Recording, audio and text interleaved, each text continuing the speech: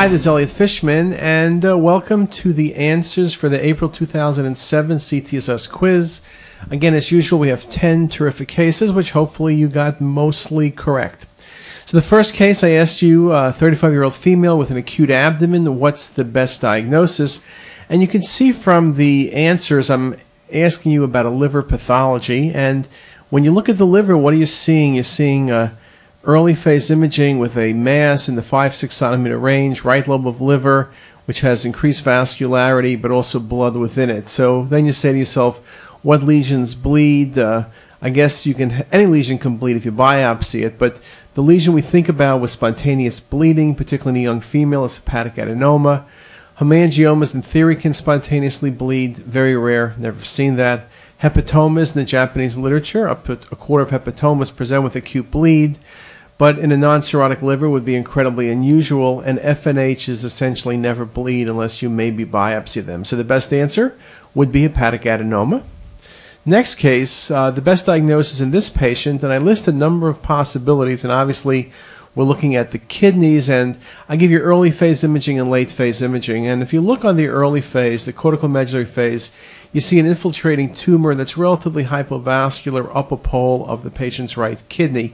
It's subtle, but it's there, but it's really beautifully seen on the CT urogram out of the excretory phase imaging.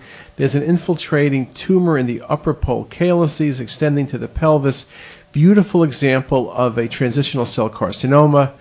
The other possibilities, blood clot can give you filling defects, but this is more than filling defects. This is infiltration. We also see a soft tissue mass on early phase imaging. Transitional cells are the ones that really cause this type of infiltration of the calyces. Renal cell carcinoma typically displaces calyces. This is classic for transitional, no problem. Then this next one, I ask you, what's the least likely diagnosis? And I list 4 tumors. And you could see 3 of them are malignant, essentially, one's benign. And when you look at the images, early and late phase imaging, or maybe arterial and venous phase imaging, there's an abnormal infiltrating tumor that has irregular vascularity. There's essentially some mild neovascularity. The one thing this is not is a hemangioma, because hemangioma typically peripheral enhancement, which then fills in over time. So very simply, what is this? Well, it ended up being a cholangiocarcinoma. Easily could be a hepatoma, but the one thing it ain't a hemangioma. Next question. In this case of gastric pathology, give me the best diagnosis. And you look very carefully from the axial and coronal display. In the antrum, there's an infiltrating tumor. There's soft tissue in the range of up to 2 centimeters. This is classic for an infiltrating tumor. Could it be lymphoma? That's a possibility. But then typically you'll see some adenopathy, which you don't see.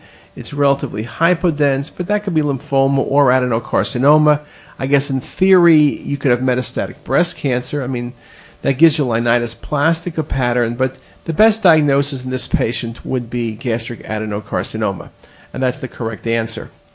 I now issue another case. In this middle-aged female, what's the best diagnosis? The patient has a cough. It's been sick. You're looking at MIP images. Very nice patchy airspace infiltrates bilaterally. TB, it gives you infiltrates, but you don't get this airspace.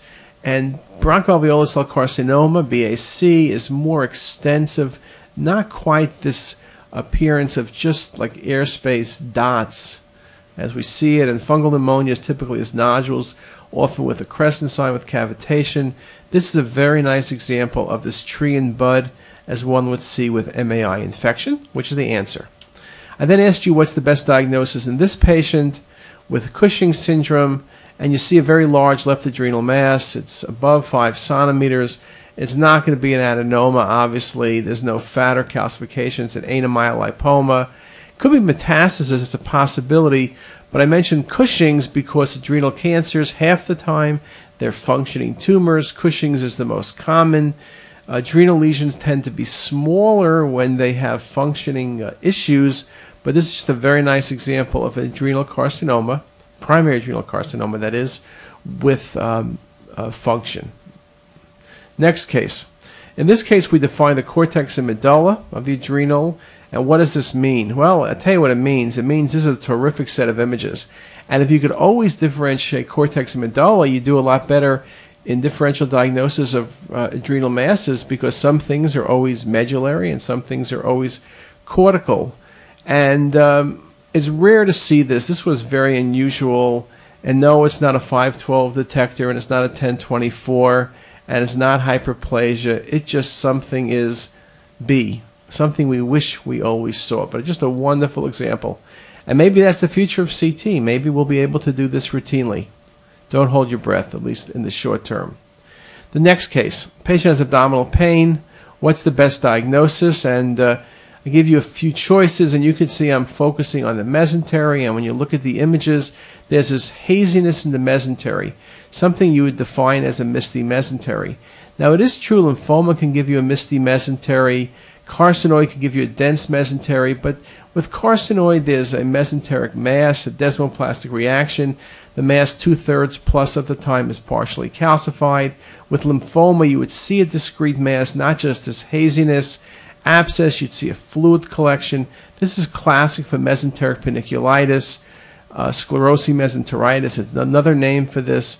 You have this haziness, this ground glass appearance in the mesentery, small mesenteric nodes, and prominent mesenteric vessels. So that indeed is the answer. What about this case? Looking at the pancreas, and what you see is the pancreas is replaced by what looks like cystic structures with some faint calcifications, and the duct looks huge. And what could it be? I guess chronic pancreatitis gives you calcifications, but then the gland is smaller, and acute pancreatitis, you usually see more inflammation, and you have too much of a cystic component. And cystadenomas are cystic tumors, but not replacing 100% of the gland. And this is one of those unusual cases where it's an IPMN literally replacing the entire gland. Just a very, very nice diagnosis. And last case that we'll ask you today, looking near the left ureter, what's the best diagnosis? And I give you a few possibilities. And if you look at these images, what you see by the left ureter, there's some concavities, there's some vessels which are tortuous. No, it's not a ureteral carcinoma, it's something extrinsic to the ureter. TB gives you strictures and maybe wall thickening. Gonadal vein thrombosis, you'll see a dilated gonadal vein, and it'll be like low density and tubular. Here with these collaterals kind of going around the ureter, that's very classic for chronic renal vein thrombosis.